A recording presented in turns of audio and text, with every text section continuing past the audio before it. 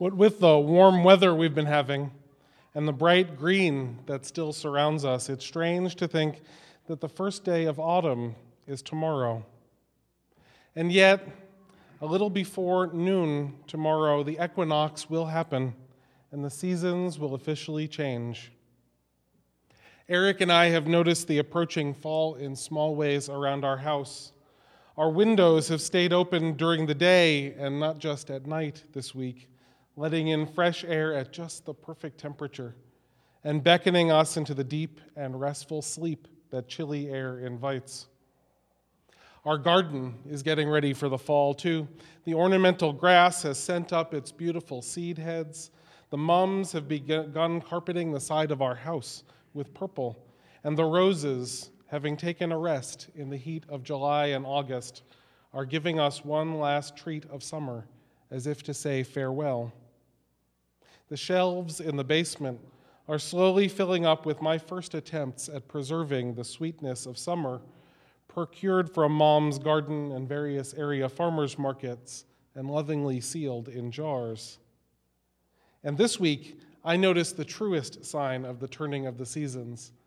The New York Times weather page ceased reporting on ocean temperatures for summer getaways and began its fall foliage report, noting on Friday that just a few leaves in the very northernmost reaches of New York and New England had started to display their autumnal colors.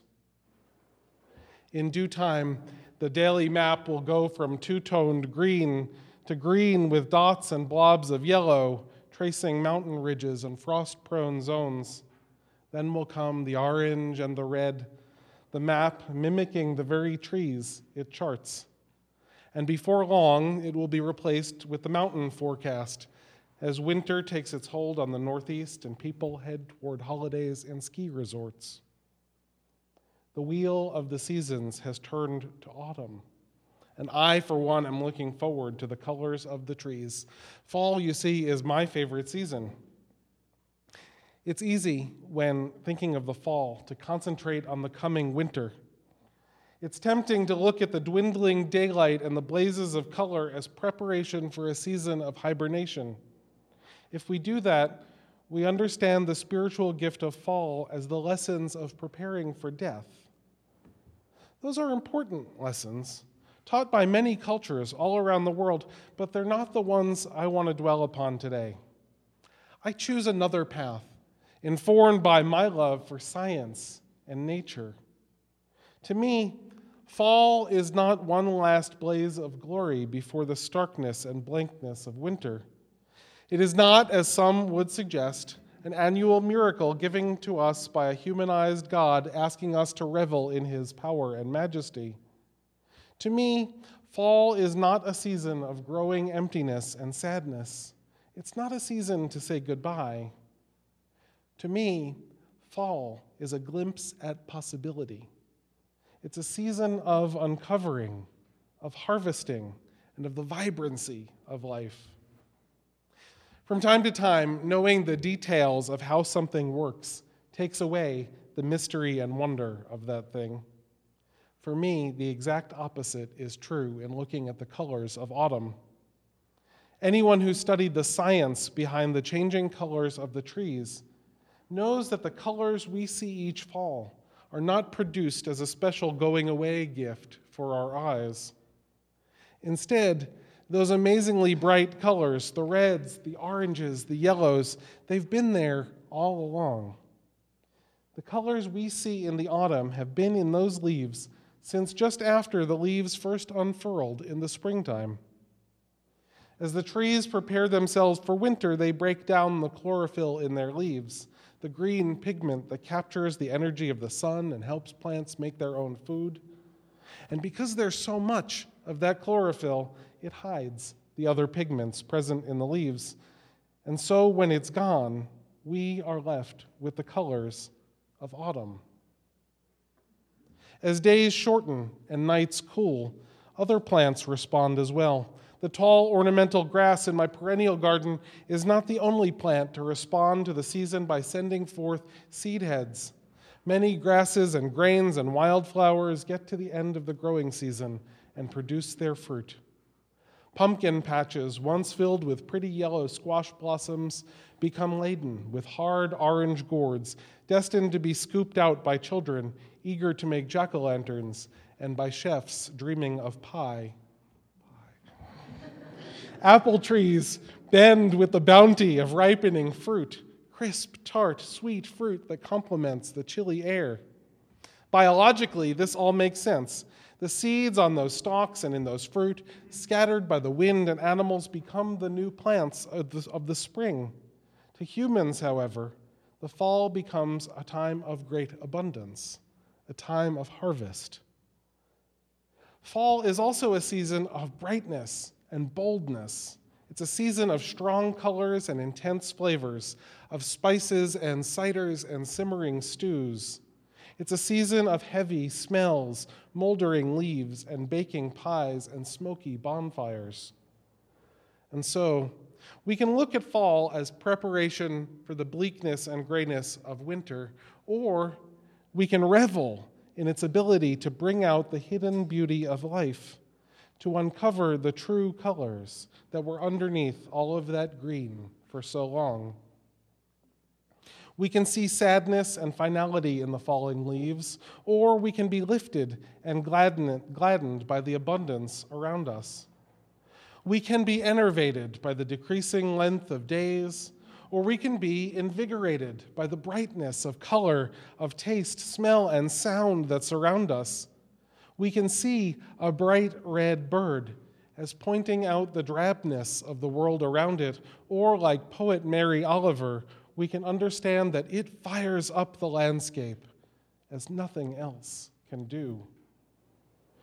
Each of these qualities of the fall comes with it corresponding questions for our lives as well.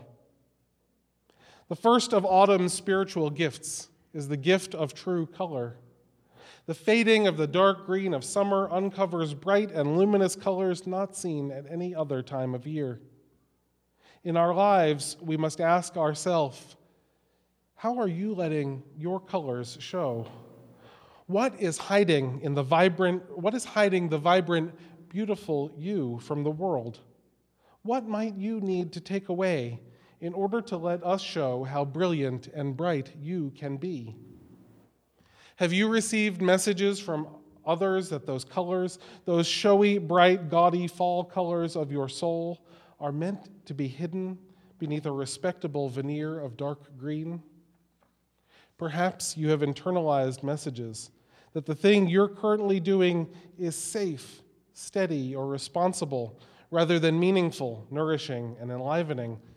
Now, don't get me wrong, you can have both, but if you have just one set of these, it's likely to be the first.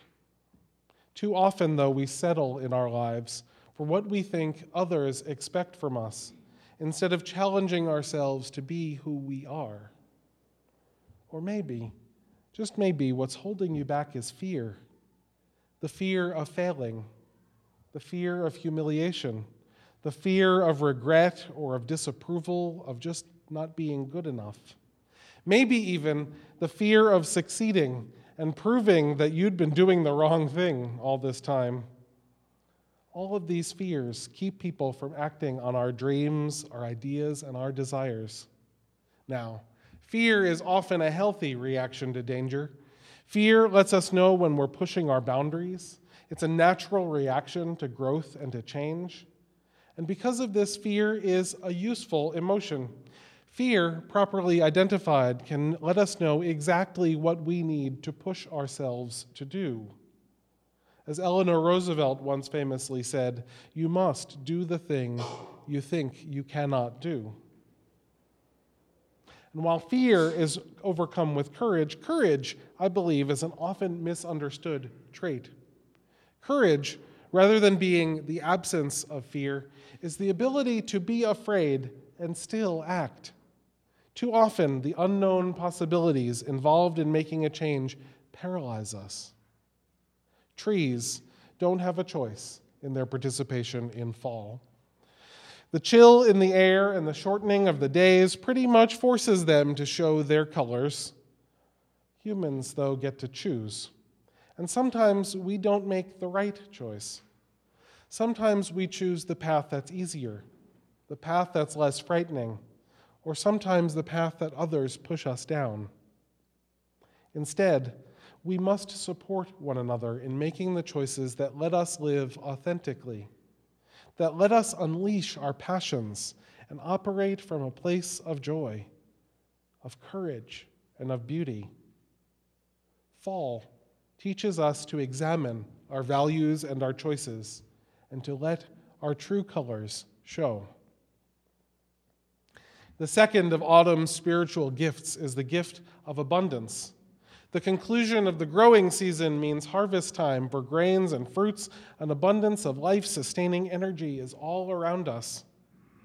And in our lives, we can ask, how do you experience the abundance in your life? Can you understand that there is not only enough, but also enough to share? Do you hoard love, food, money, or time, saving it for some day that might never come? Or do you use those things in order to live fully? In order to experience abundance, we must be thankful for all that is around us. We must see life as a gift given to us again each day, and not as an entitlement or a burden.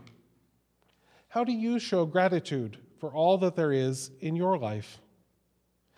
Is it a practice in your life to reflect upon the things that you are grateful for? Many families I know who have inspired me make this the grace they say before dinner. Each person, young and old alike, goes around and says one thing that they are thankful for. It's a practice that transforms dinner time into a time of celebrating the abundance in the universe, the abundance that feeds our souls as much as our bodies. It's not accidental that Abraham Lincoln placed our National Day of Gratitude, the holiday that is today called Thanksgiving, in the season of harvest and abundance, in the fall. Fall teaches us to be thankful for everything that fills our lives. Finally, the last of autumn's spiritual gifts is the gift of presence. The intensity of the senses in fall heightens our awareness to the world around us. And we ask ourselves, what do you need in order to be fully present in your life, to experience the world in the fullness of its volume? Can you see past the need to prepare for tomorrow and instead inhale all that you are in the midst of? Buddhist teachers instruct us to cultivate mindfulness in everything we do. Breathing, walking, having a conversation, washing the dishes, everything. That mindfulness calls us to be completely present with what we are doing in the moment. We are not to be thinking about the many things we still need to do. We're not to be fretting over the things we have already done. We are asked to pay our full attention in the present moment. Years ago, I worked with a spiritual director. In our time together, we practiced simply being present. We sat together for long periods of time, mostly in silence, sometimes praying, sometimes not. Always, though, each of us held the presence of the other at the very forefront of our minds and in our hearts. That work inspired me to work on this practice with others. For most of the next 2 years, that was the bulk of my spiritual practice. To, when faced with someone wanting to have a conversation with me, be as fully present in that moment as I could be. It was a life-changing practice for me, a practice that allowed me to grow toward my potential as a minister. Now, it's hard to be fully present when you're washing the dishes. But it's actually easier to be fully present when you're with someone, though. I will admit it's still sometimes a challenge. We all should practice what it means to be fully present when we're having a conversation with someone else. To listen deeply to what the other is saying. To let them know through eye contact and body language and the way we respond that we have nothing else on our minds but being there with them in that time. It is truly a great gift we can give, both to ourselves and to others. Fall teaches us to be fully engaged with the present moment. In a few weeks, the chores of raking leaves, of collecting wood for the fireplace, and cooking for Thanksgiving dinner will all be upon us. The last vestiges of summer will soon be safely tucked away in cans in the basement. Before we start planning for winter, though, let us enjoy the fall. Let us enjoy the colors in all their vibrance and allow them to inspire us to be true to ourselves. Let us enjoy the harvest in all its splendor and allow it to remind us of the abundance in all parts of our lives. And let us enjoy the intensity of all that is around us and allow it to call us time and again back into the present moment. May it be so.